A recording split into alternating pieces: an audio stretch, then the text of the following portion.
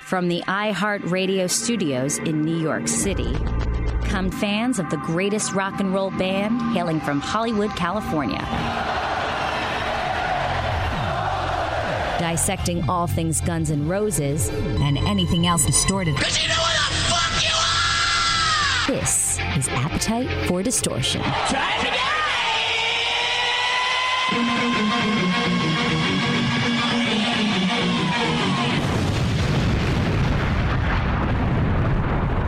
And welcome to the podcast, Appetite for Distortion. My name is Brando, episode number 47.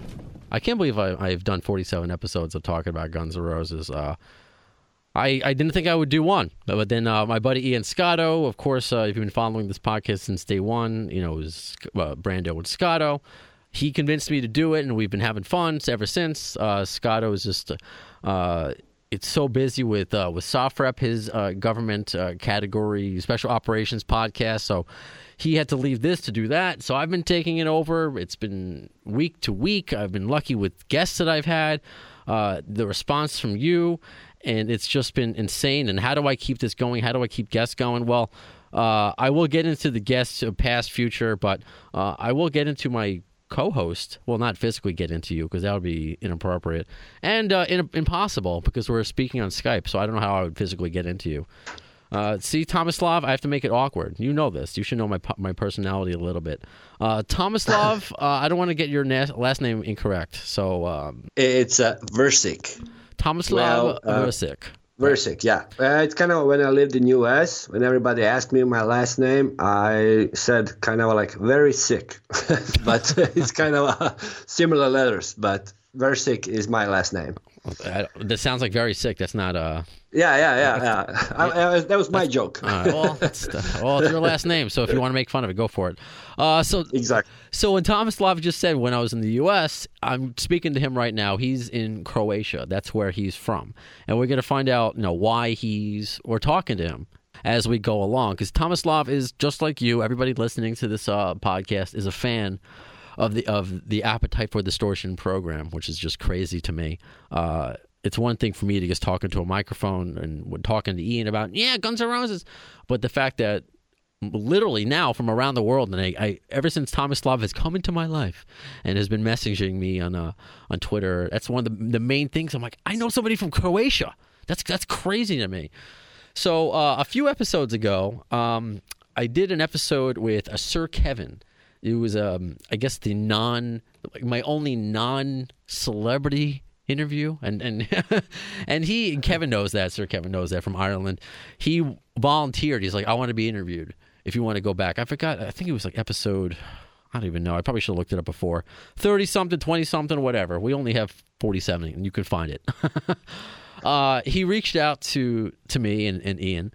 Because he's writing a Guns N' Roses book, but not in the way of Mick Wall or Tavana still writing his book, but more about his life and how GNR affected it.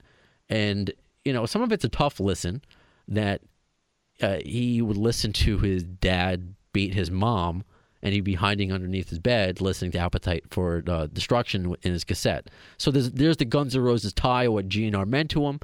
And that's what this podcast has been to me. It's just been more than just geeking out about the band. Is the connections.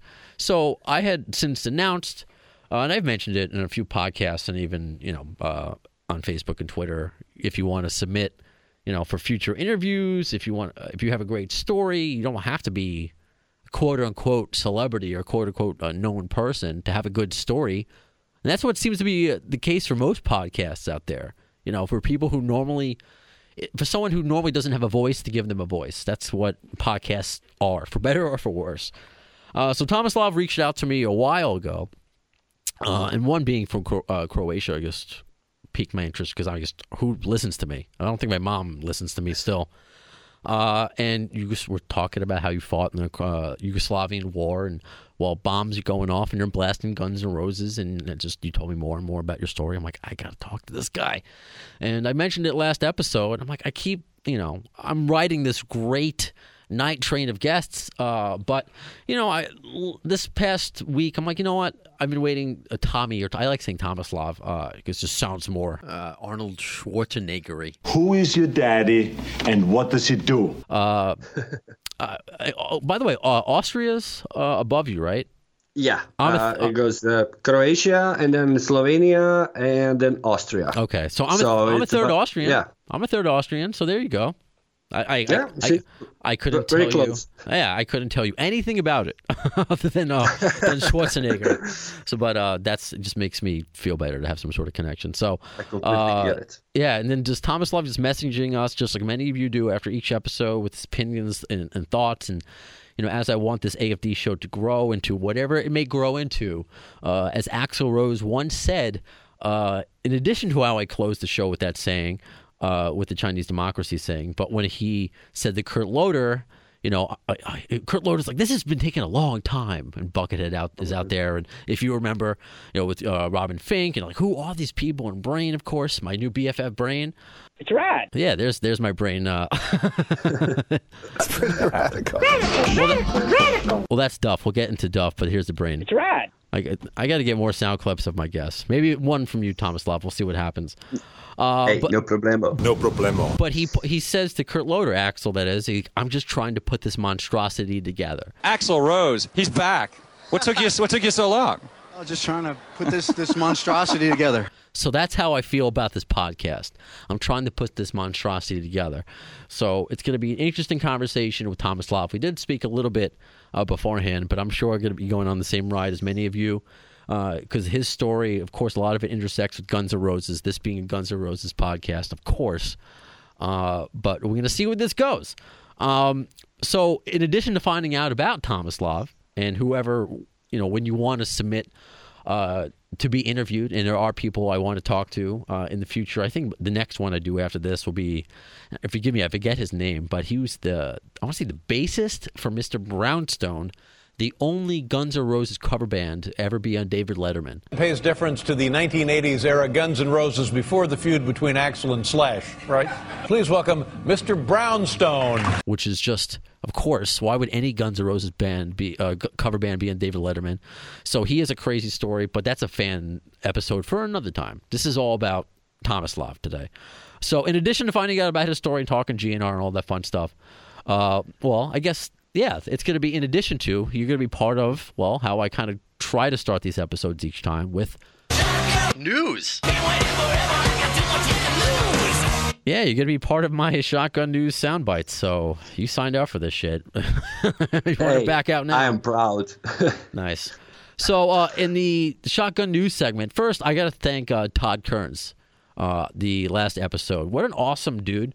I heard nothing but nice things prior to speaking to Todd Kearns, of course, from a Slash with Miles Kennedy and the Conspirators, and he was pretty open. I mean, he told us about joining the meeting Slash, joining the band, but very confident that there will be another Slash with Miles Kennedy and the Conspirators record and tour, and that has nothing to do with Guns N' Roses. It has nothing to do. He's like. Miles, he's on a solo record right now. I support that.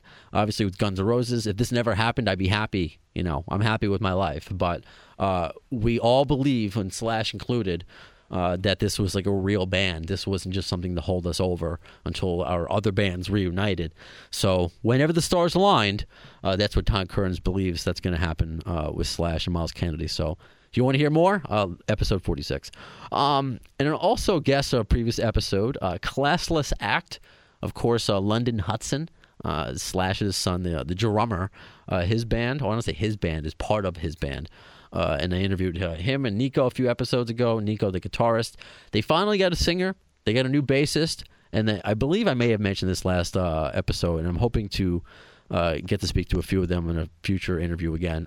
First gig for Steven Adler's Appetite, Whiskey a Go-Go, May 10th. Of course, I try to do this in real time. This real time for me is, it's Monday, May 19th, President's Day here in New York City. And I know for you, President's Day means nothing, Croatia, and it's 6 hours ahead for you. So So it's about 10 o'clock. Yeah. So I try to just keep things in perspective. So looking out for that. That should be pretty cool to see Slash's son make his professional debut.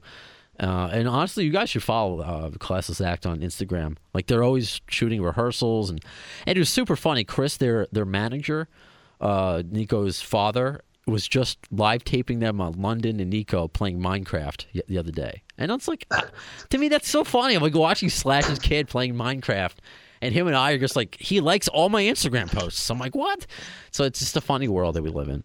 And last part of GNR shotgun news, I should say. Oh my God, how do I get that wrong? News.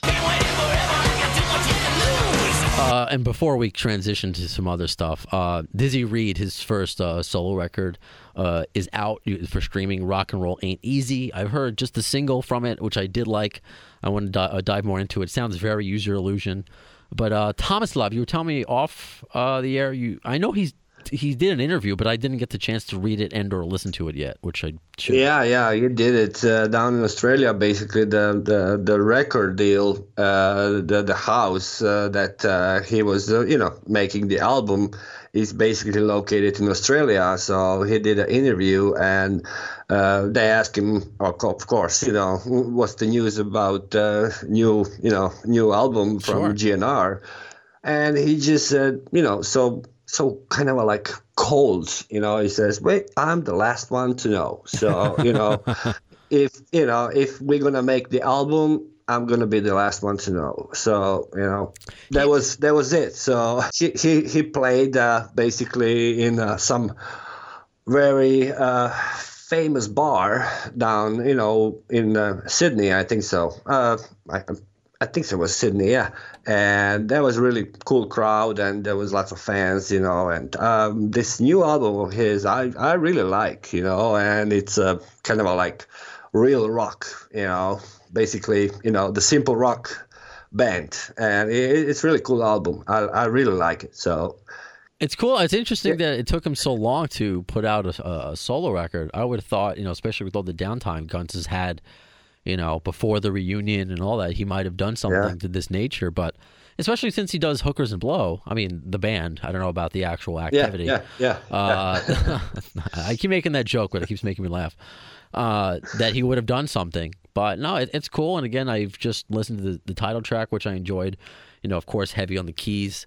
It's very cool seeing a lot of fans going to his shows. And if you follow any of the fan groups on Facebook, right up close, of course, he's playing smaller gigs. So it is kind of cool when you're not seeing Axl right in your face, and it's no disrespect, really, because everyone's a person, but you're in Slash up close, but it's still someone from Guns N' Roses, like, in your face. And it's they play songs, he plays songs that GNR doesn't play. So it is exactly. It is pretty cool. I hope to catch them. To transition somewhat, before your story, into your story, I guess. Yeah. I know this is a Guns N' Roses podcast, obviously. I mean, I know that because it's mine.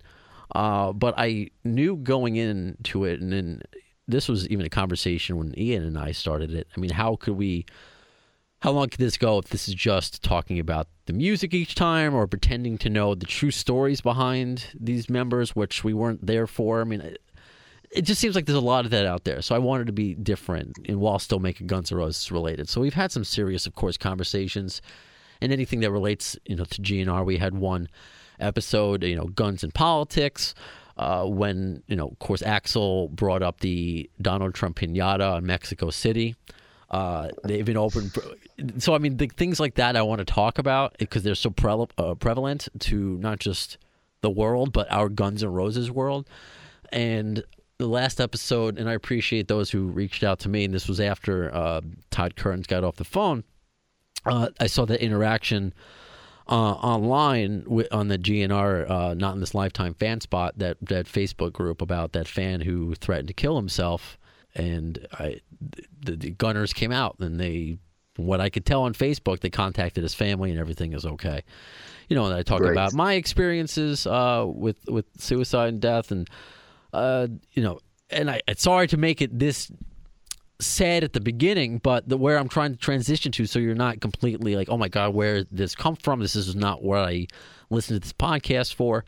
But I would be remiss not to mention it because I mentioned what happened after some psycho shut up the Vegas country concert, and I was seeing Guns N' Roses the following week, and I'm like, you know what? If I get shot at a concert, if I got killed at Guns N' Roses, so be it. It's not you laugh. I know it's like how to react. I mean, this is the reality. I mean, you have a different reality, Tomislav, and I want to learn about yours because my reality as a sheltered American, especially being a white Jew from Long Island in New York, this is like, you know, especially after 9/11, this is all crazy to me. You know, this is just I'm not used to this world. So you know It's a thing that something happens to you, then you realized, you know, what's going on. So yeah, that's what's there is reality, you know. It's a sad reality. So unfortunately, I bring all of this up because this is the first recording since another school shooting we had here in the good old US of A. This was in Broward County a few days ago, and I actually found out one of the teachers that was a hero. I went to high school with Scott Beagle. I haven't spoken to him since high school, but I remember him being such like a sweet and nice kid. And this isn't just, you know, speaking positive of the deceased. I just remember I went to a high school that, you know, a lot of high schools kids are mean or whatever, but this kid was super nice, and he was one of the teachers who saved God knows how many children and kids, and we still lost, you know, what was it, 17 or whatever. So the tie-in here, and I was expecting to see stuff from Guns N' Roses, and also it's not lost on me the band that we like, Guns N' Roses, and that's something I guess we could talk about as this conversation continues, and it's just very interesting. So Slash did tweet out that my heart goes out to the victims and their families, friends for this senseless and horrible shooting. Duff tweeted out something a little bit more, something I was happy that he did, and he kind of got on. He retweeted Pearl Jam, and again, obviously Pearl Jam is super political. GNR is not like that, at least not yet. Or if you don't follow Del James on Twitter. Pearl Jam tweets, we demand new gun legislation and additional mental health care support. He uses a bunch of hashtags, and he says, but they're not mutually exclusive, gun laws and healthcare laws. And Duff retweeted that and saying, I really like what PJ stands for over the years and this. So he supported them in that.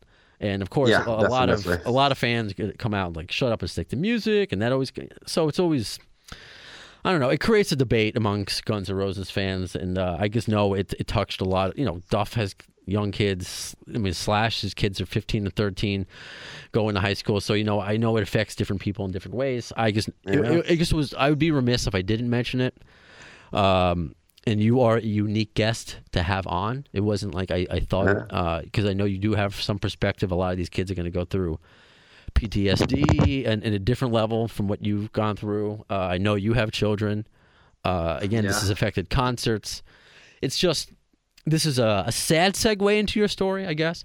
But again, I would be remiss if I didn't mention it. And it's just, I like the fact, I don't like anything about any of this, but I just like in this statement that I'm talking to you now. To have to be able to, you know, you're the perfect person for right now for me to talk to about this, or at least make me comfortable about it, and because the whole thing is just uncomfortable. And again, this is a Guns N' Roses podcast, but it affects any GNR family, and again, the members have spoken up about it already. So yeah, I guess Tomislav, I don't know if you have anything you want to say until we kind of segue into your story, because I know you have a different perspective on a lot of things. Well, first of all, I want to, you know, to say that basically the things that happen in Florida, and the saddest thing is, I mean, those are kids, you know, they're like 16, 17 years old, and it's just the whole life is just in front of them, you know, to live, to enjoy it, to have fun, to listen to music, to, you know, do all the things that everybody else in the world, you know, does it. And you know, to see something like that happens more often, basically what I understood like 18 times in the last year or so, and it's so sad, you know, and because once you feel the fear, from, I don't know, whatever it is, in the world. Is it guns? Is it, something else?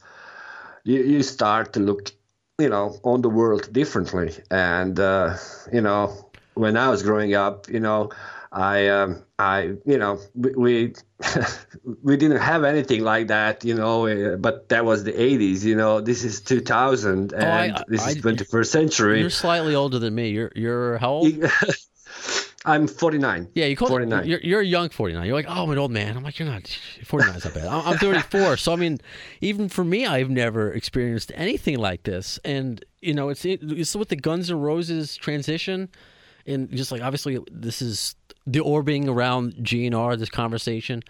When I went to go see GNR the last few times, and because you saw them on the Not in This Lifetime tour, right? Yes. I saw them, and that was my dream. My dream come true. We're gonna get there. We're gonna get there, but I do want to mention, because I don't want to stay on this topic, and I want to focus more on you. Yeah. Is when Guns are at the beginning, when they have their Titantron, before GNR comes on, they're having all those graphics come on. So I think they did this at every concert. You would see the GNR logo with the guns and two giant pistols, and just. And it was kind of annoying. Did it happen for you? It was like every 30 seconds. It's like shotgun blasts. Yeah. It was. I mean, for me first was really interesting. It bugged me out. But you see, it's like when I was in Vienna on the stadium, and when when the show's supposed to start, and. I don't know, here in Europe, just recently, maybe in the past 5 or 6 years, maybe something like that happened. There's some kind of shooting somewhere, but nobody was like, afraid or something. Nobody had any kind of fear inside, to understand, to kind of it's a gun or something, because everybody knows it's GNR, and it's like, we came to rock, we came to enjoy it, finally, and, but, for me, I've been through the war, and some other people, who were there, in your mind, it goes like, all right. It can kind of trigger you. I mean, in many puns. I mean, yes, here in America, triggering and social justice warriors that our buddy Art Devon likes to talk about. I mean, I'm not going to say, but that is a literal trigger, and that's always been there. Yes, Guns N' Roses, but for me, it was just like, there was a concert shooting a week ago. This is just weird, and I didn't expect them. I didn't want them to change anything. I'm not like that where, something comes out controversial and a show has to go out and apologize for a certain scene or edit it out. I didn't want them to change anything. It was just, I sat there in the moment, I'm like, this is kind of weird. Anyway, enough. I mean... Again, this is all fucking super sad. It sucks that unfortunately, yeah. Yes, this is just super sad. I'd be remiss if I didn't mention it. I try to make this, yes, it's a Guns N' Roses podcast, but this is a podcast of us, of people, and we've been connecting a lot of people around the world, and we've been sharing thoughts and feelings, and it's becoming, a deeper conversation than just Guns N' Roses, and I think you all appreciate that. So. Thanks for letting me get that out, and thanks for Tomislav for joining me in that. So, obviously, I don't want to say thoughts and prayers. It just sucks, and just be good to everyone in your family. Just fucking love them and kiss them. That's all it is, and that's why I look at people. That's why I swear to you, Axl and Slash looking at each other, smiling and happy, and it makes me think. I'm like, that makes me happy with all the shit that's going on in my life. Something as silly as Guns N' Roses getting back together, or Axl, Slash, and Duff getting back together and bringing me that happiness is just such a wonderful escape, and I need that.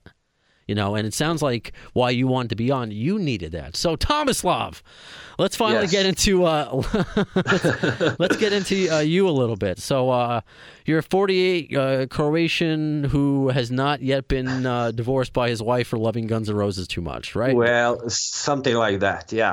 And I hope this second thing is not going to happen.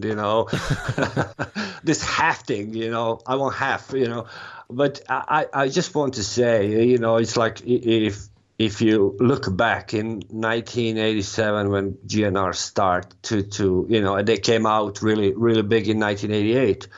And I kind of just cannot, believe it that one album, for example, Appetite for Destruction, it's like I've been listening for so many years, and I never get, not enough. It's like you always need to put that, the one song or the second song or My Michelle or, it's like, or Rocket Queen or whatever, it's like I just cannot understand. When you listen it, it's like, what is in that music that just, in that songs that just keeps you, listening every day, and you're not bored, you just want more. You know what I'm trying to say?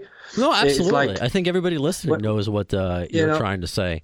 So, what kind of because I know that the path, and that's your part of your. I'm going to find out more about your story. I'm sure that's going to fascinate me. But the part of your story, which I prefaced everything with, was, and you knew right away. It's like I used to drop bombs on people while listening to Appetites. But I want to find out how we got there. So growing up, I told you I am a product of the American school system.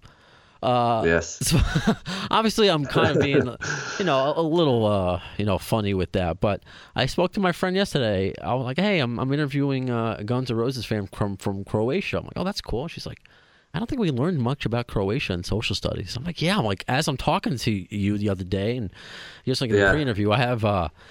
Google Maps open, and I'm just like, okay, where? And I obviously there are more educated and less educated people than I, but I just don't know what it's like to grow up in Croatian and the exposure to music. So what was it like? What were your, what did your parents approve of? Did they influence you? Is there a certain Croatian music? Is there things that are censored there? I mean, again, I'm going into a completely ignorant as a dumb. No.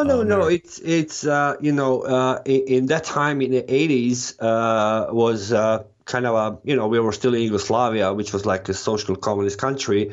And it was so hard to get the music from outside Yugoslavia. And, if you had somebody who lived in Italy or Germany or somewhere else, you would go like, hey, listen, bring me the LP, the cassette, or bring me LP or something like that. But, you're close to the end of the 80s, we started having this German newspaper, like a magazine, a music magazine. It was called Bravo, but it was like most of the pop rock music, and like a disco music of the 80s or something like that. Like Mr. But in the same time, like we start to getting all these new rock bands that were coming out, like Motley Crue for us was new. We never heard of Motley Crue, or like, I don't know, Aerosmith was like, big in the beginning of the 80s, but we still found out about Aerosmith in the end of the 80s, and stuff like this. The only 2 or 3 bands that were like really, really big in that time was like, of course, AC/DC and, like, I don't know, The Doors or stuff like this. There was like, number one music that was, listened for, for a while and everybody knew. But for us as kids, like 14, 15 or 16, you just didn't know, you were like, and then boom, I went to the army in 87, 88, and then and you were telling me, came on. And you had no choice in that, right? Because the way I understood it being a Jew, you had to it was go. Like Israel, that you have to go in. Exactly. Yeah, okay. You have to go. Only if you had some kind of issue with your health or something like that. Then sure. I think my grandfather wasn't drafted because he had epilepsy. So I knew that. See, I know that. Yeah. Unlike some people who dodge and go to Canada or go to Mar-a-Lago, like our. Yeah. It's President's Day, here in America, so I can't help but think about it. You had to. So yeah, that's. I can't imagine what's. So how old were you when you were drafted? I was. It's like after you finish your high school, just like if you finish in June, so and 18, in September you go to army. So it was like 18. I was like 17, 18 years old, and. I had to, in like a 1 year, I've been home twice. And my army place, army city where I went, it was like 2 hours from where I live. But in that 1 year, I've been home twice on vacation, like 3 or 4 days or like 2 weeks. And that's it. You couldn't go, and that's it. You're in army, and that was it. And you can get like, visits from your parents, but that was only for a couple hours, and that was it. Did you, was it just because, hey, this is just what you did, you didn't think about it, or did you, like, back in your mind, you didn't want to go? Or did you want to go? Well, or it just was what it was? Well, they say the army is going to change you, and believe me, it did, because it gives you some kind of like how to say, you wake up in the morning, you make your bed, and when you're home, your mom makes your bed, and stuff like this. It probably gives you a structure. It makes you a man. Yeah, a structure, exactly. Man. Yeah, no, structure of the human. I get that. There's a lot person. of things. You can go to football camp, you go to space camp. There's a lot of things you can do that, not risk death. Yeah. But I get it. I have friends who served. Everyone has different experiences. But it's just, again, I don't know anybody who went through the draft, so that's just a different. That's like the thing is, at least not yet. I'm past the draft and I'm handicapped, so I don't have to worry about it. But who knows if there'll be another draft here in America at some point. So continue. So when you were drafted, So during this end of my 1 year, we start to having the MTV. On the television, and that was new for us. It was like, wow, now we can listen and enjoy it and listen to the world music, what's going on around. Was it Croatian MTV or was it like you No. It was MTV. Just English, okay. English, or American. I'm not sure, but it was it was English. It wasn't like in that time. It wasn't like German or Croatian, or it was just one MTV. That was it. Okay, because later on they, of course they had like MTV Europe, but I didn't know if you had like maybe like a Yugoslavian, maybe you had like a Yugoslavian version of Pauly Shore. I didn't know, which would have been awesome. But I figure we's a little juice. And in the same time on Handbangers Ball, start to come out.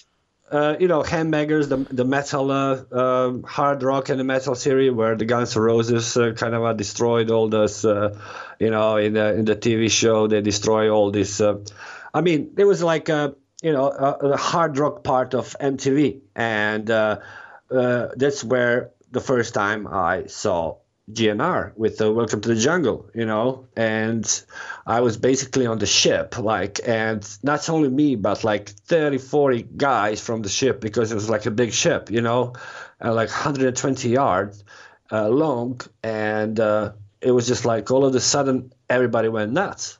In like 15 days, you could not find any tape in the city to buy it from GNR. Everything was sold out in 2 weeks, and it was like explosion, everybody start to, listen, and then the Sweet Child of Mine, the Paradise City came out, they stood out, it was just like, you were just, as I said earlier, you were listening to the tape a whole day, basically, it was the time that you had off, like during the army time, you had like half an hour break, headphones on, tape in the Walkman, and Guns N' Roses goes, and it was just became so crazy. But in that time we didn't have internet. It was like you whatever you saw on TV, on MTV, like a news or something, that was it, but in the beginning, GNR didn't get that much space on the MTV, right? Just later on. But after MTV, you do go out to buy the? Because again, you're a little older than me. Was it cassette for you, or was it vinyl? Yeah, tapes. Okay, cassette. So you said Walkman, right? That was it. Because that was still me. I was like the tail. I saw it. I just actually found my Ace of Base cassette, the single, the cassette single for The Sign. Yes, whatever. It's up in my apartment. For some reason, I just wanted to put it up there. So I was at the tail end of the cassette and CDs. So I just want to visualize you with your your Walkman and your No, Appetite in there. that was a cassette. It was a cassette right on. because I still have an Appetite for Destruction that I bought it in 1988. It's still in my box. And the other thing that I have, which is like an LP from Queen, Live Killer. Okay.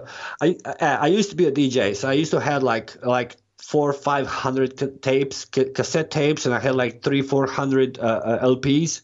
But my friends took everything, so I got only 2 things left. Bastards. And that's it, you know. But it's still mine. And I said, you know, who knows? You never know. One day, you know, cassette's gonna come back. And now I'm listening. A couple days ago, they say that the cassette tapes are gonna come back, and I'm like, I cannot believe it. You know, it's amazing.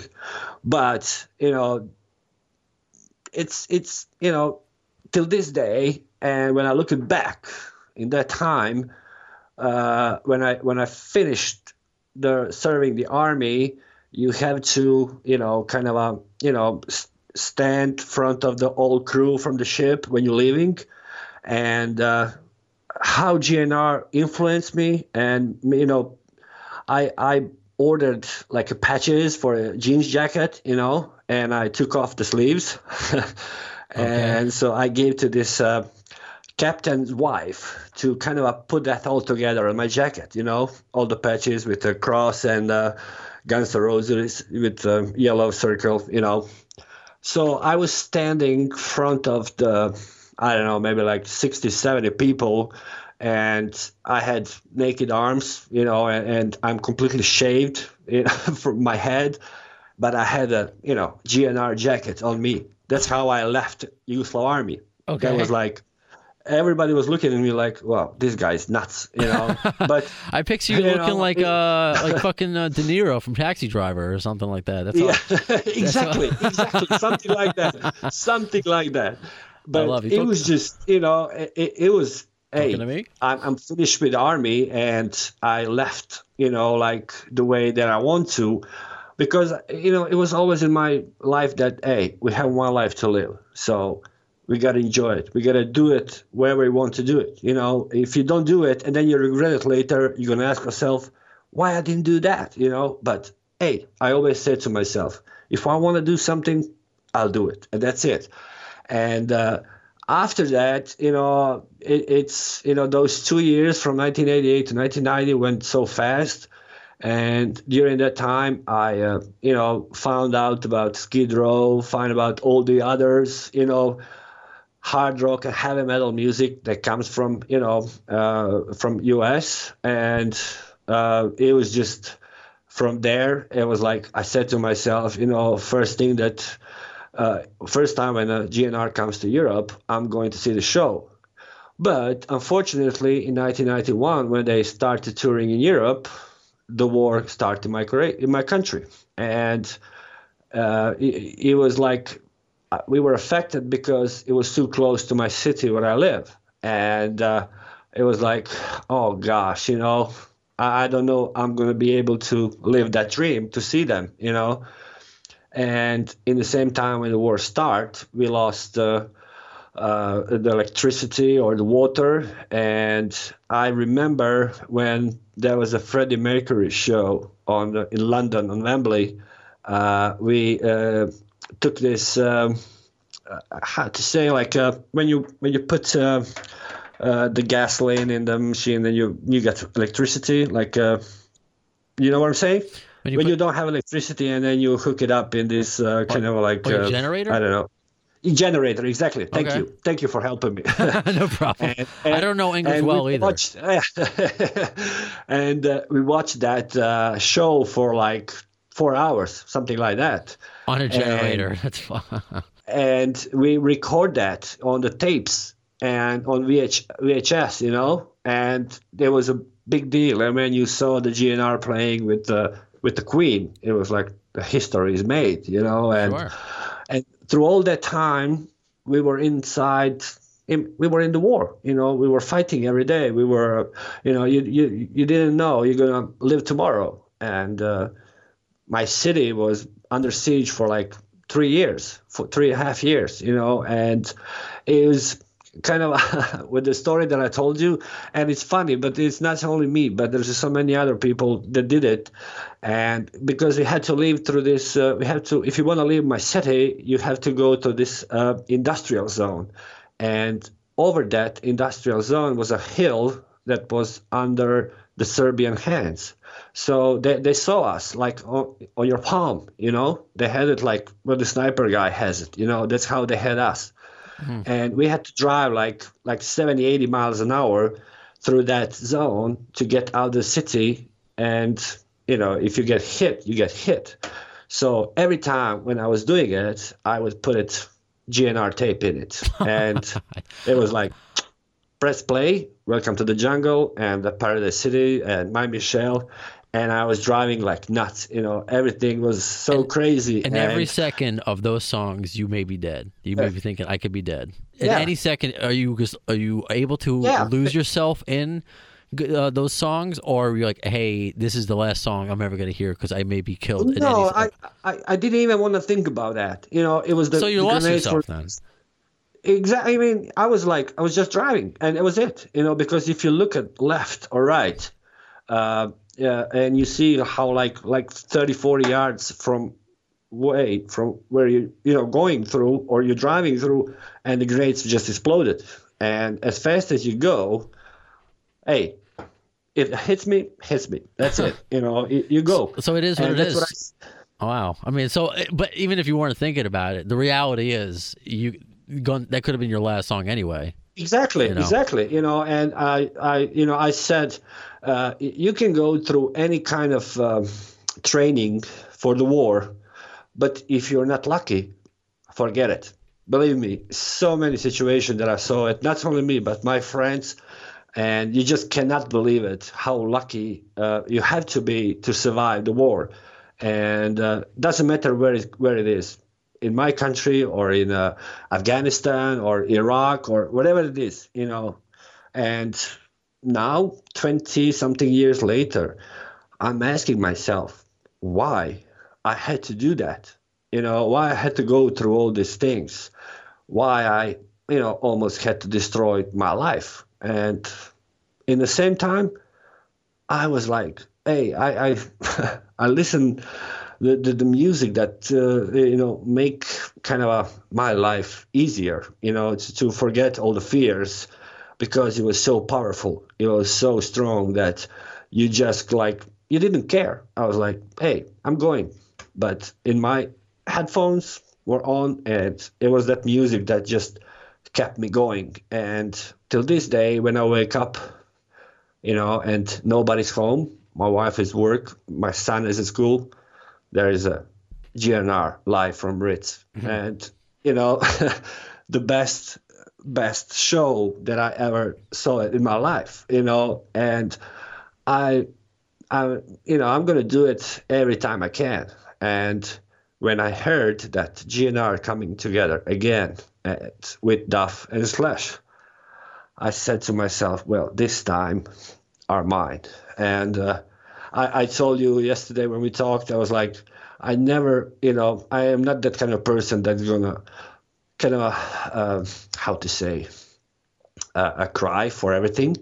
But sure. First 15 minutes of that show, it was just like I couldn't stop, the emotions, because everything that I went in my life and I gone through, and now they're right there. They're like 200 yards from me, and to see the Axl and Slash and Duff finally together, it was just like, hey, now I can die. I mean, please don't, not yet. At least but and I was, I just tears were coming to my eyes, and I turn around and I see this big German guy behind me, like looking at me, and I see tears, in his eye, and I'm going like, okay, I'm not the only one, sissy, but... Are you crying? 9, it's something in my eye. No, it's something in my eyes. But, it was so, it was so unreal, finally your dream comes true. So that's what's amazing about your story, because we're all like that. That's why, everyone who listens, why I do this podcast, just music in general. It takes me back to that special place. Don't worry, I'm not going to sing, but that's how that's kind of how it is. It takes you back to a place, and for one, not just with Jumanji with Welcome to the Jungle, and that song has been used in God knows how many war movies, right?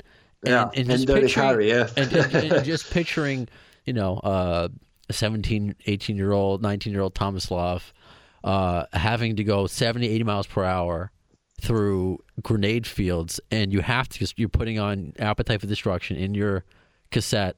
Yeah, and you have to. I mean, you can't think about death, otherwise you can't survive. I mean, you can. Yeah. That's I'm sure one of the mental tools you have to use. You can't think about death, but that's literally Welcome to the Jungle, and that's you live that. You really live that. And this isn't, no disrespect to Dwayne Johnson, but it's nothing like that. This was something, completely real. So I guess what the question is, in certain songs, again, whether it's a girlfriend or maybe a previous concert, the first time you put on the record, or the first time you saw them on MTV or whatever. But when you hear Welcome to the Jungle, does it bring you back every time to... Oh, yeah. Every time. Every time. So, are you able to compartmentalize that? Because, there are always things, right? Because there are always things like now for like I'm always gonna, whenever I listen to Paul Simon, I'm always gonna think about my dad. It's unavoidable. I'm not gonna stop listening to Paul Simon. But for you, I don't expect you to stop listening to GNR, but it's just I don't get PS. I don't think about what you may think about or have things triggered. So I can't. What is it like for you? Or are you able to compartmentalize it? I mean, I guess you are. It is the funny thing, but I always tell everybody, it's like, it doesn't matter what kind of drama you had in your life. It's really important to talk to somebody that you are really close to. Right. For example, like when I came back from U.S. in 1998 and the war ended in 1995, and when I came back, all these flashes from the past start to, come to my head, because during these 4.5 years that I lived in U.S., I didn't have it because my head was focused to survive, to live, to go through something different that I haven't been before. And when I came back to the city where I grew up and the city where I went through all, during the wartime and everything what happened, those things started coming back to my head. And I was the luckiest person in the world because 10 days after I came back, I met my wife, and she was like really, really big part of, giving me a chance to recuperate, to get up. And I remember, I remember what she told me, but it was a night when I was completely wet. You will wake up like 8 o'clock, 7 o'clock, and she goes to me, I changed you like a baby last night. I was like sweating? Completely sweating. Right. But I didn't have any recollection. I don't know if you pissed yourself or something. The way. No, I wouldn't judge you. I wouldn't judge you. But yeah. And, it was just like, it's so hard. And that's why I'm like really anti, against all these guns things, like really guns, not the Guns N' Roses, but the guns, because, right. it just destroys the lives, and somebody's making so much money off the selling the guns. Mm-hmm. And what's the point of it? Basically every bullet costs 25 cents. So that's how much money my life or somebody else's life is worth. And, when we look at the whole world, it's always somewhere is a war. But in the same time, it's always something new, new music is coming out. And when you hear it, and in that time, if you're in the war and if you listen to the music that you like, you're going to forget about the war. That 5 minutes, or, as long as the song, it's going on, absolutely. And that's what happened to me. I'm like, I still cannot believe it, but on my phone, on my cell phone, it is a picture of the Guns N' Roses, and my wife and my son jokes about it. It's like, oh, it's not our picture; it's a Guns N' Roses picture. I was like, you probably yes, have like a flip, like a family photo, like when you like those wallets where the old family photos would just kind of fold out. Yeah. I'm sure it's all like Axl and Adler, and your kids' photos are nowhere to be found. That's funny. And that's why I was so mad, because I went through all these things, in my life. And when I heard that GNR is going to come back, I was praying so much that all 5 original are going to come back together, because, they went through lots of, bad times. Yeah. Like Slash and Duff and Steven and Easy and Axl, all 5 they of all them, did. They all did, right? Yeah. And they lived it, and they went through it, and now they're like 50s, and it's like you see how many people is listening to the, GNR, and if you look at, they did it like 5-6 albums, and they're like rock icons, and it was like, oh, please, come on, all 5 of them come back. And then when you see, it's like, I was disappointed that they're not, find the same language. And I know what happened to Steven, with the back and everything, But when you saw him play that first show in Philadelphia, or Detroit, where was it? I'm not sure. I want to say Detroit. I don't know. Detroit, yeah. But the see the smile I'm sure somebody on his will face. correct me, but yeah, of course. It was like, I would give everything to be on that show, because I know what kind of life he had, because the similar one I had because of the war, and it's just, I was so happy, to see that saying. He was right. I know what you're saying, and that's how I kind of look at it too. Out. That's how I look at it too. I look at that, and I said it before, when I look at Axl and Slash, smile, and exactly. Slash could be dead, multiple times over. Duff could be, they all could be multiple times over.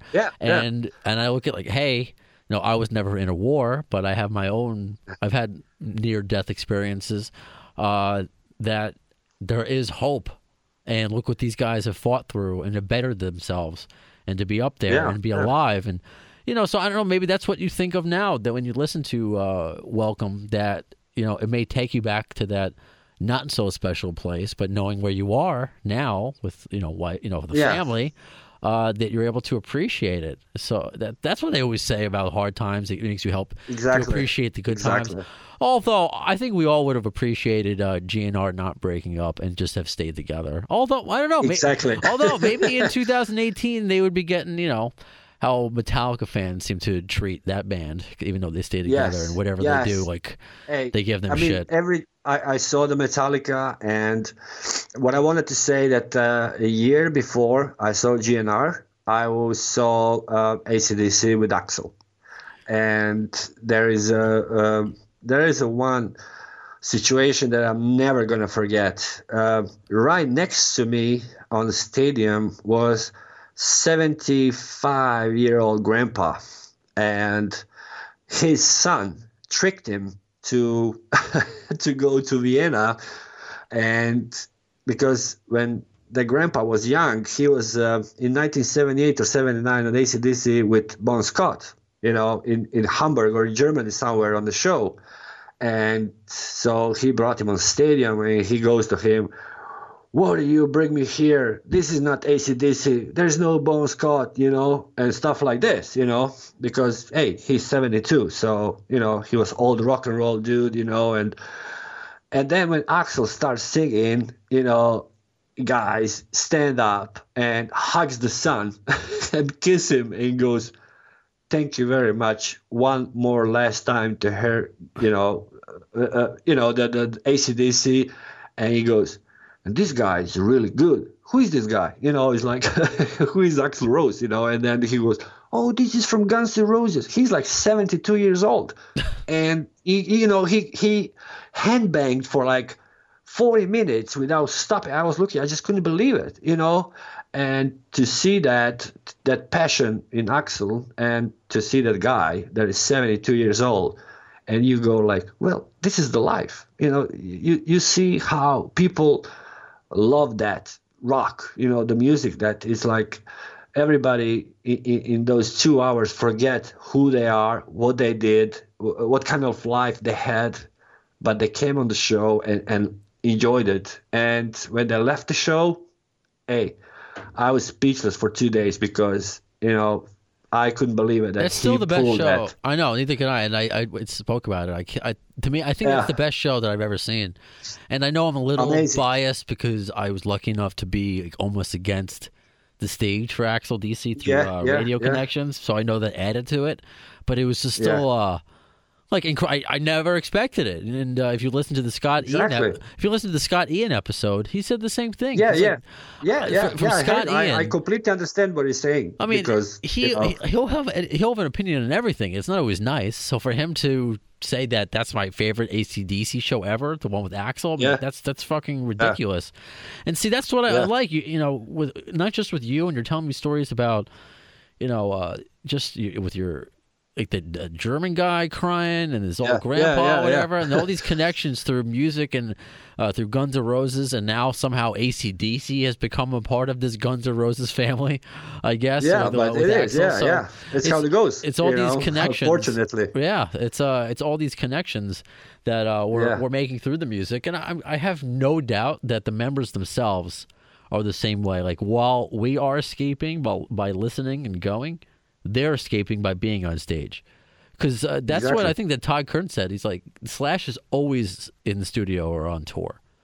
And I have to think that, and Axl seems to be the same way. Even when he disappeared, I'm sure he was in the studio every day doing what? Hopefully one day we will find out. Yeah. But I have to I hope so too. Imagine that it's some sort of escape for them, especially those who suffer from addiction. And that's a good addiction to have if you're addicted to touring and to playing. And that's what it seems like Slash is. So it seems like we're all in the same boat, whether you're a fan or you're an actual member of the band, and just connecting country to country all through the same fucking music, which is just kind of which is just amazing to me.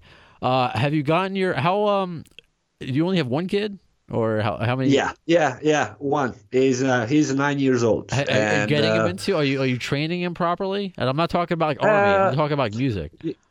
It's I'm gonna I was so happy when he was like 4 years old, because I was we were on our way to the kindergarten, and I had a CD in my car, and it was like Chili Peppers and Guns N' Roses and Metallica and all this kind of mix, And he goes to me, Dad, turn that song, put it back. And I was like, what do you mean with song? That song, like, you know where you are, And I'm like, are you kidding me? Because I thought he was joking with me, because I was like, didn't expect that my son's gonna the same song, and we were like Welcome to the Jungle, and then after that song he loved Chili Peppers, and I was just like, I couldn't believe it. This is my kid. It's not the postman, kids, but it's mine. Sure. But it's now he's in school, and now you see the influence of the kids. Oh, they are damn kids. So it goes now. The music goes a little like pop and rap. He likes rap music, and I was like, okay, just not folk, just not folk music here in Croatia. Folk music is like something that folk Croatian music. I mean, not the Croatian, but the folk from ex-Yugoslavia, which is really start to kind of I know it's not near you. It's a different story. I keep thinking of like I think they're from Iceland though, Monsters and Men. So it's like I'm thinking of like that kind of folk, or Mumford and Sons. Is that like a kind of? Well, every country has like this, like in U.S. you have a country, but not the country like. How to say, not the like country like I don't know, Tim McGraw, not that kind of country. Today's U.S. country is a joke. It's pop country. It's not like Johnny Cash or That's what I'm saying. Something like that. And here in especially that kind of music comes from Serbia. So Serbia was our enemy in the war, So for me, who during the wartime they were like putting those kind of music, and they put the big speakers out, and they were like in 2:00 in the morning start to blasting that kind of music, and we did the same, but with with the GNR or Metallica. So it was like a shooting over 2 miles like distance with the music thing. So you're trying to blast them out. Oh, exactly. With fucking just blasting Guns N' Roses, exactly, yeah. So, and during real fucking wartime, this is insanity, man. Like, this is insanity. Yeah. And I'm sure Axl and Slash never anticipated their music being heard in the manner that you've listened to them. Almost getting killed, surrounded by grenades, and blasting, trying to get the Serbs out of their house, or however you want to do it. Well, it was but it was fun at the same time, because you just realize that tomorrow I might not be here, So hey, what the hell? Let's do it, I guess whatever you need to do to get through it, Exactly. I can't imagine. Because if you don't do it, then you're gone. Because then you're not, you don't have a control over yourself. No. Then the fear comes inside of you, and that's the time when it's the worst, because then you can make a mistake, and if you do a mistake, you're gone. And you have to understand that. You have to deal with it for a long time, And finally, I was lucky to leave in '93 and come to live in U.S. And you left. I mean, you don't have to go into specifics, but you were injured, right? That's what happened. Yes.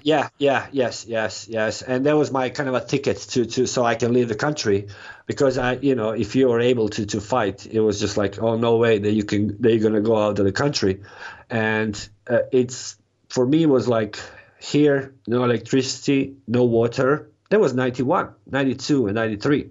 It's like, it was like 20 years ago, And then all of a sudden, I came to New York.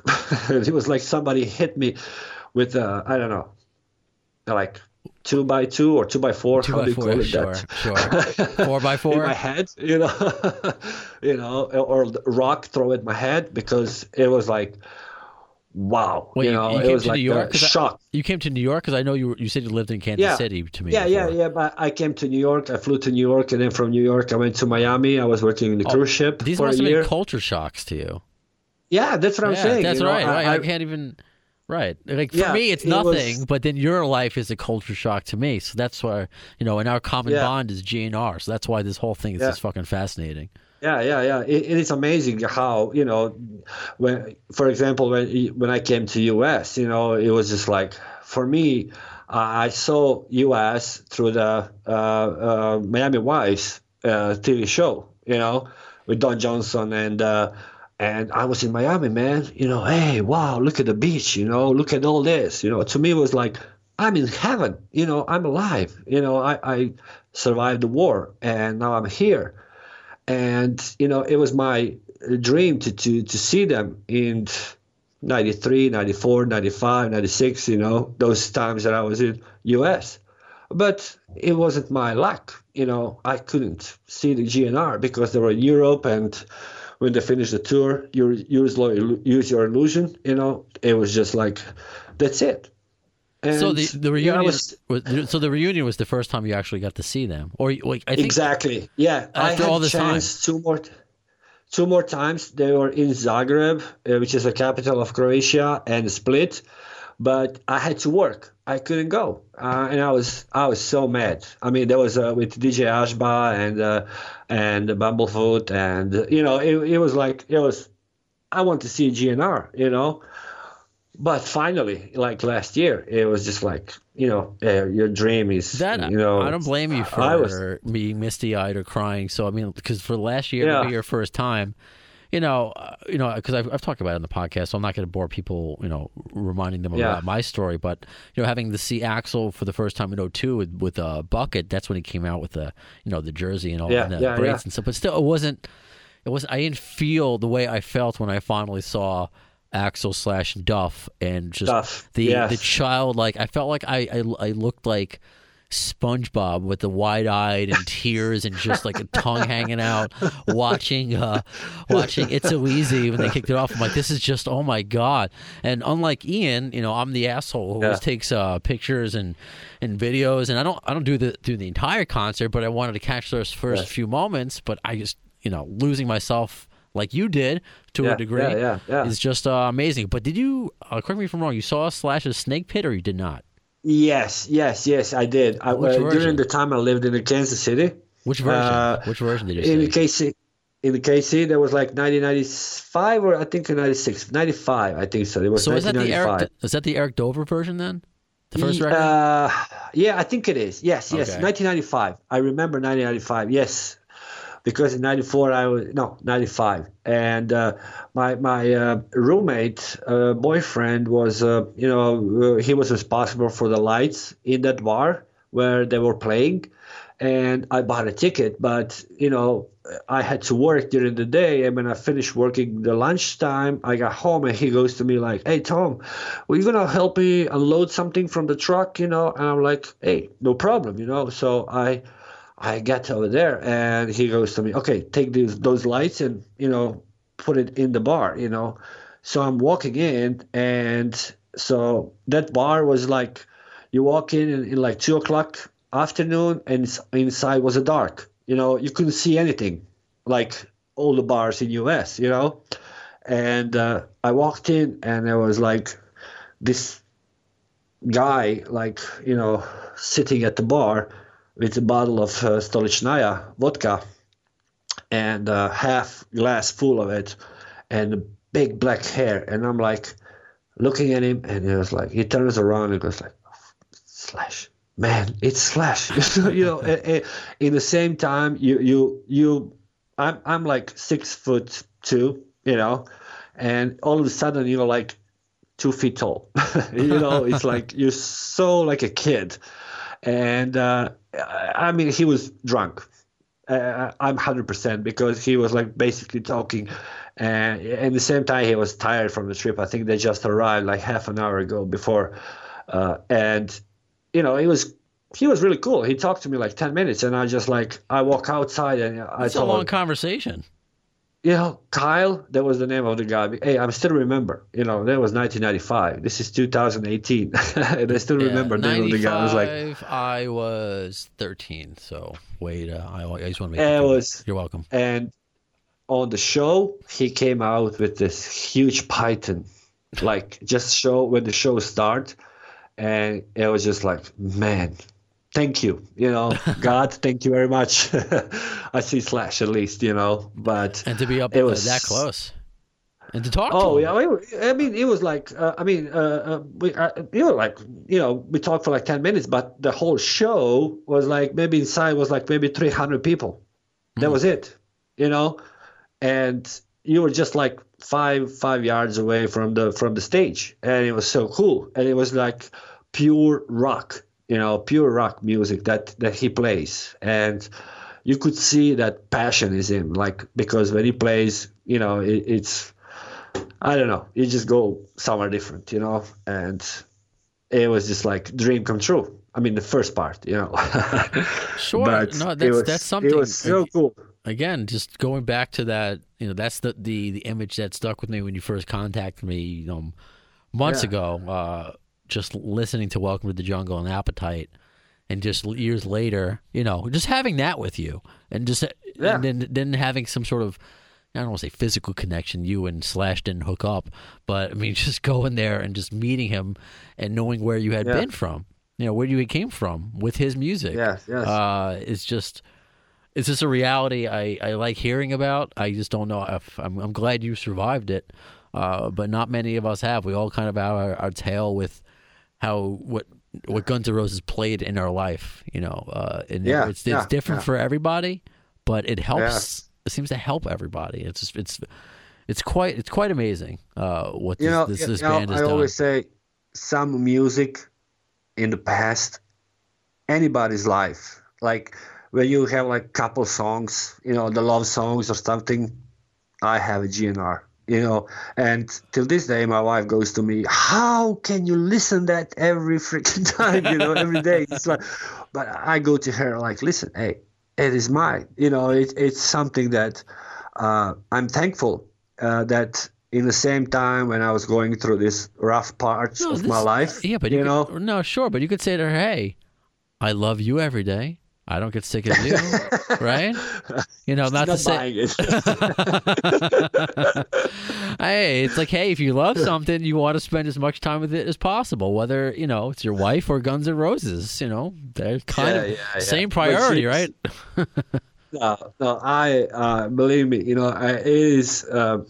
You gotta have some luck in your life. It's Absolutely, not everything about the money or things where you've been, what you do. But if you don't have somebody next to you who doesn't understand you, believe me, you can have everything. You can go every week somewhere else. You can drive, I don't know what kind of car, but that second soulmate has to be on the same level with you. If you help her, she helps you. That is a yin and yang, which is in the Chinese, past had like really big influence on our lives. And it's the same in our lives. Doesn't matter where you live in the world, but your soulmate has to understand you. And, if you are kind of how to say, she get it. She understands because none of us has the same life. We don't have a same life. It's different. But the music, I always say, imagine the world will be just music and love. It'll be great. We've been trying since fucking Lennon. Yeah. And, exactly. What? We're trying today.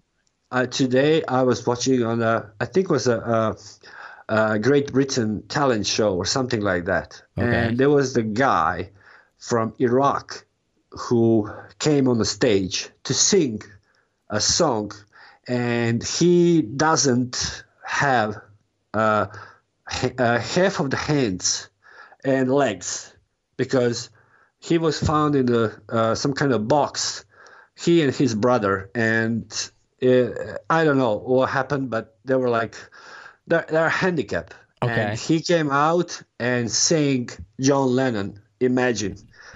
And the whole, every person who was in audience, even the judges in that show were crying like babies. Because to see the guy from Iraq who, when some of the judges asked him, how old are you? And he goes, I don't know. And she goes, what do you mean? And he goes, I don't know when I was born because I was picked up. They found me in the boxes, in the box. And they were like, you couldn't imagine. And then you see now that guy, after, 20 years, comes on stage and sings the most popular song in the world. And everybody cries. That is the power of the music. That is a power that goes to your heart, not to your brain, but to your heart. And it touches you so much. And that's how, the music, used to have influence on the people, but it now does it clearly does for we Guns N' Roses fans. And that's what's been amazing about doing this podcast, just connecting and sharing stories more than just like, hey, what's your favorite song? Who's your favorite member? Exactly. Just getting into deeper conversations, and that's what this podcast has been all about, and getting different perspectives from just a Guns N' Roses fan. And that's what I've done in all my interviews, not just, this being my second fan spotlight, or I'm just trying to think of we got to come up with a good name as we continue doing these listener profile Guns N' Roses fan. We should come up with, and I'm open to suggestions, and I'll make another one of my stupid little soundbite intros for that for more listener interviews. But just to talk to you, to find out your story, where it intersects with Guns N' Roses, because I've shared mine, what Scotto shared his, and I do that with every single interview, whether it's Todd Kearns, to find out, how he went from just a kid in Saskatchewan of course, with Roxana Shirazi, escaping persecution from Iran. That was, hey, that show was like, I was hooked. I couldn't stop listening. I was like, unbelievable. I appreciate that. I was speechless. That was it. That's all I had to say. So. Well, I mean, just like how with this episode, and I want feedback from everybody. I ask that for every episode because this is our podcast, even though I'm at the helm, I guess. With that episode, I knew it was going to be controversial going in, and I got some people who weren't a fan but still weren't a fan of that episode, but still like me, and like they just made sure, hey, I still love the show. It wasn't, but there were other ones who just said what other fans had said what you just said, that they like what you had to say. So it's just again trying to find that Guns N' Roses angle and going from it just all around the world and just seeing what perspective it is. So whether it's a woman fleeing Iran, or whether it's a guy from Croatia, whether lucky enough to talk to Dave Kushner or Slash's offspring, just a different perspective that orbs around this Guns N' Roses thing that we're all somewhat familiar with, which is just pretty cool. So I hope Tomislav, you enjoyed. I'm assuming this is the first time you've ever been interviewed. I don't know. Yes. Okay. First time, but I hope you enjoyed it. I don't know if everybody has a story in their life, and believe me, I tried to start writing a book at least a couple times, but keep doing it. Of course, keep doing it. I will try. It's the same thing with me. No, it's hard because that's what we were talking about off the air, and I know it's hard to tell your story for the first time when you've lived through so much of it. And I know everything isn't centered around Guns N' Roses, but that was kind of the North Star that we're following. So I appreciate the story that you did give us, and I do want to hear more and keep writing. Whether it's for public consumption at some point or just for yourself. I know. And it's the same thing for me and I've talked about it. My story, I think I touched on it briefly just in the Roxanne episode. But we all have a story, and that's the point of these fan spotlights that I would like to continue with. And if you want to just be a spotlight for a future AFD episode, and if you're like, hey, I have a great story and it involves Guns N' Roses, we should talk, just hit me up on Facebook and Twitter, and that's we'll figure something out, just like Tomislav and I did. So I appreciate just the time. This is just another cool opportunity for me. Of course, I enjoyed it. I'm talking to somebody from Croatia. Then I never would have imagined. Yes, I never would have imagined talking to London Hudson or Scott Ian. I mean, yes, I've been in radio, but this is just a unique thing. This podcast has provided me with more than what FM has ever done, which is saying something about the state of FM. But just to talk to you, talk to Kevin from Ireland, who was our first fan profile. But we all have stories. Yeah, that's the point. Exactly. Like, I have a story. You guys have stories. Ty Kearns has a story. Tyler Bryant has a story. Some are more higher profile, of course.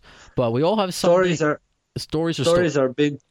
Has to be told. And they're interesting. That's what it's life all about. And we got this band that is just keeps us, going, if I can say, and I cannot wait to hear another, GNR album, and I hope it's going to happen, I hope so too, man. This is what, GNR kept it going, and I can say with GNR, and then this podcast is keeping me going. There were, Scotto was a little bit more upfront about, I guess he had his quote mental breakdown, whatever, while we were still doing the show. But for me, it's my mental breakdown's been lasting almost my entire life.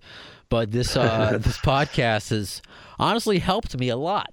And talking to you, Tomislav, and talking to others and fans that reach out, that helped me because and this connection would not have been made without Guns N' Roses. No. So that's kind of the point of all of this. So I want to continue to make connections and see where it leads us. Maybe we will Maybe, Tomislav, you and I will find world peace. We'll create it. We'll find peace in the Middle East, and it'll all be through Guns N' Roses, right? We'll get Israel and Palestine. Yes. We'll maybe the next Guns N' Roses album. We'll play it for them, and like, oh, they reunite over Chinese Democracy 2 or something like that. I hope so. Sign me up. I'm right there.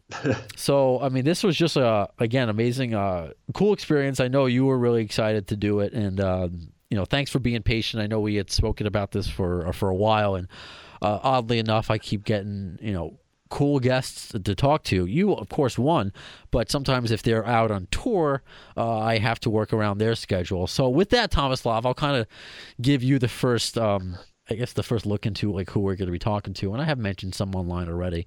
But I'm hoping the next episode is going to be Steve Gorman from the Black Crowes, former drummer from the Black Crowes, who now works for Fox Sports Radio. He's a sports radio host, which is just crazy to me. It's weird. I met him like a couple years ago too, when because there's a lot of guys from Fox Sports, which is out in California, when they need to do business here in New York, and they still have to do their show. They stop by our iHeart Studios, and I tend to be the guy that kind of just babysit them or whatever and hook them up in the studio.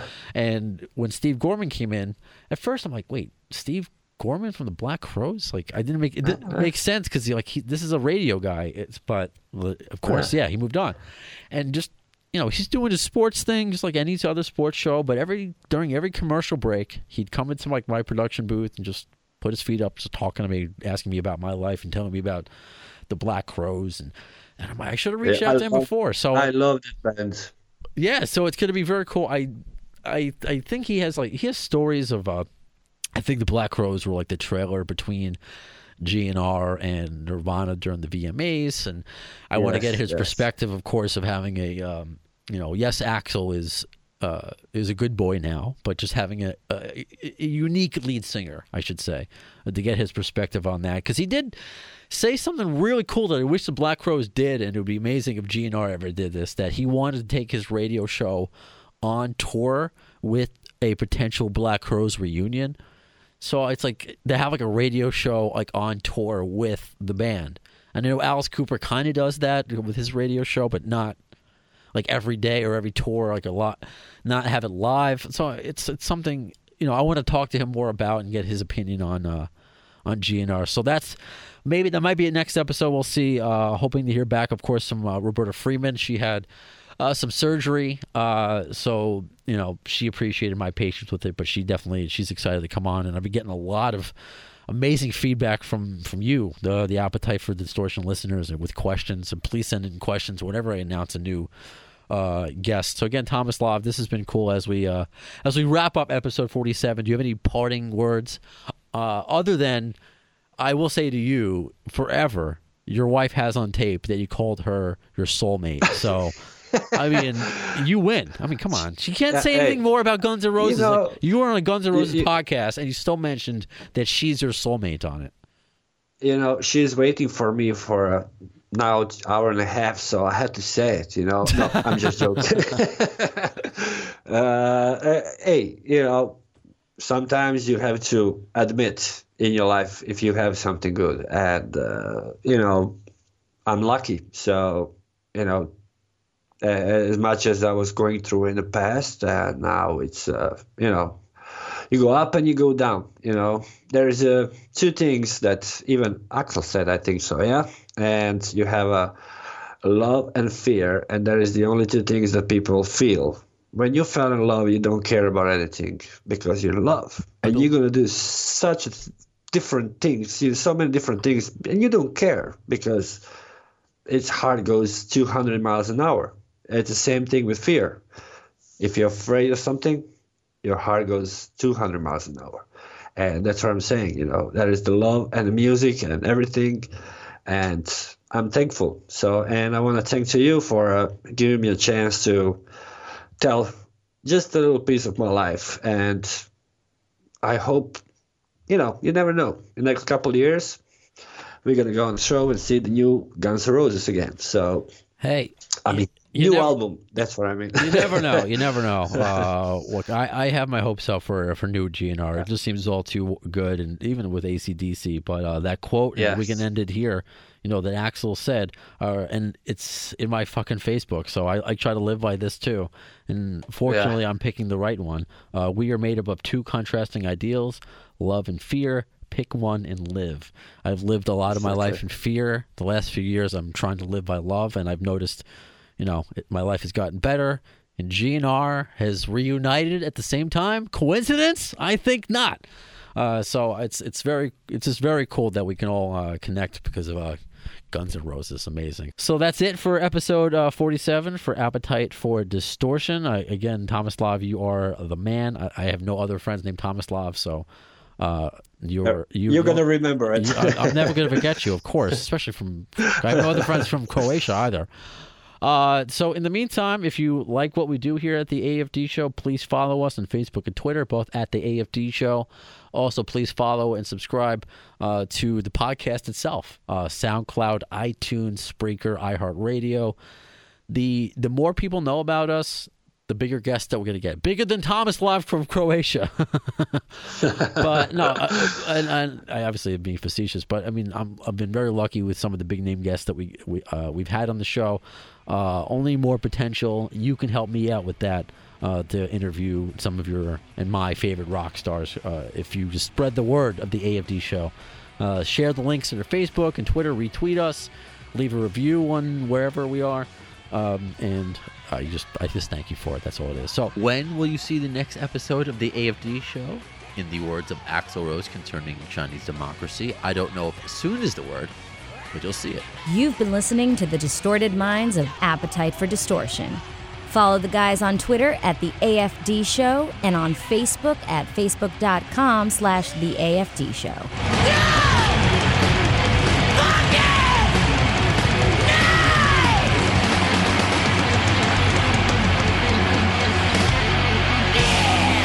Thanks to the lame ass security, I'm going home.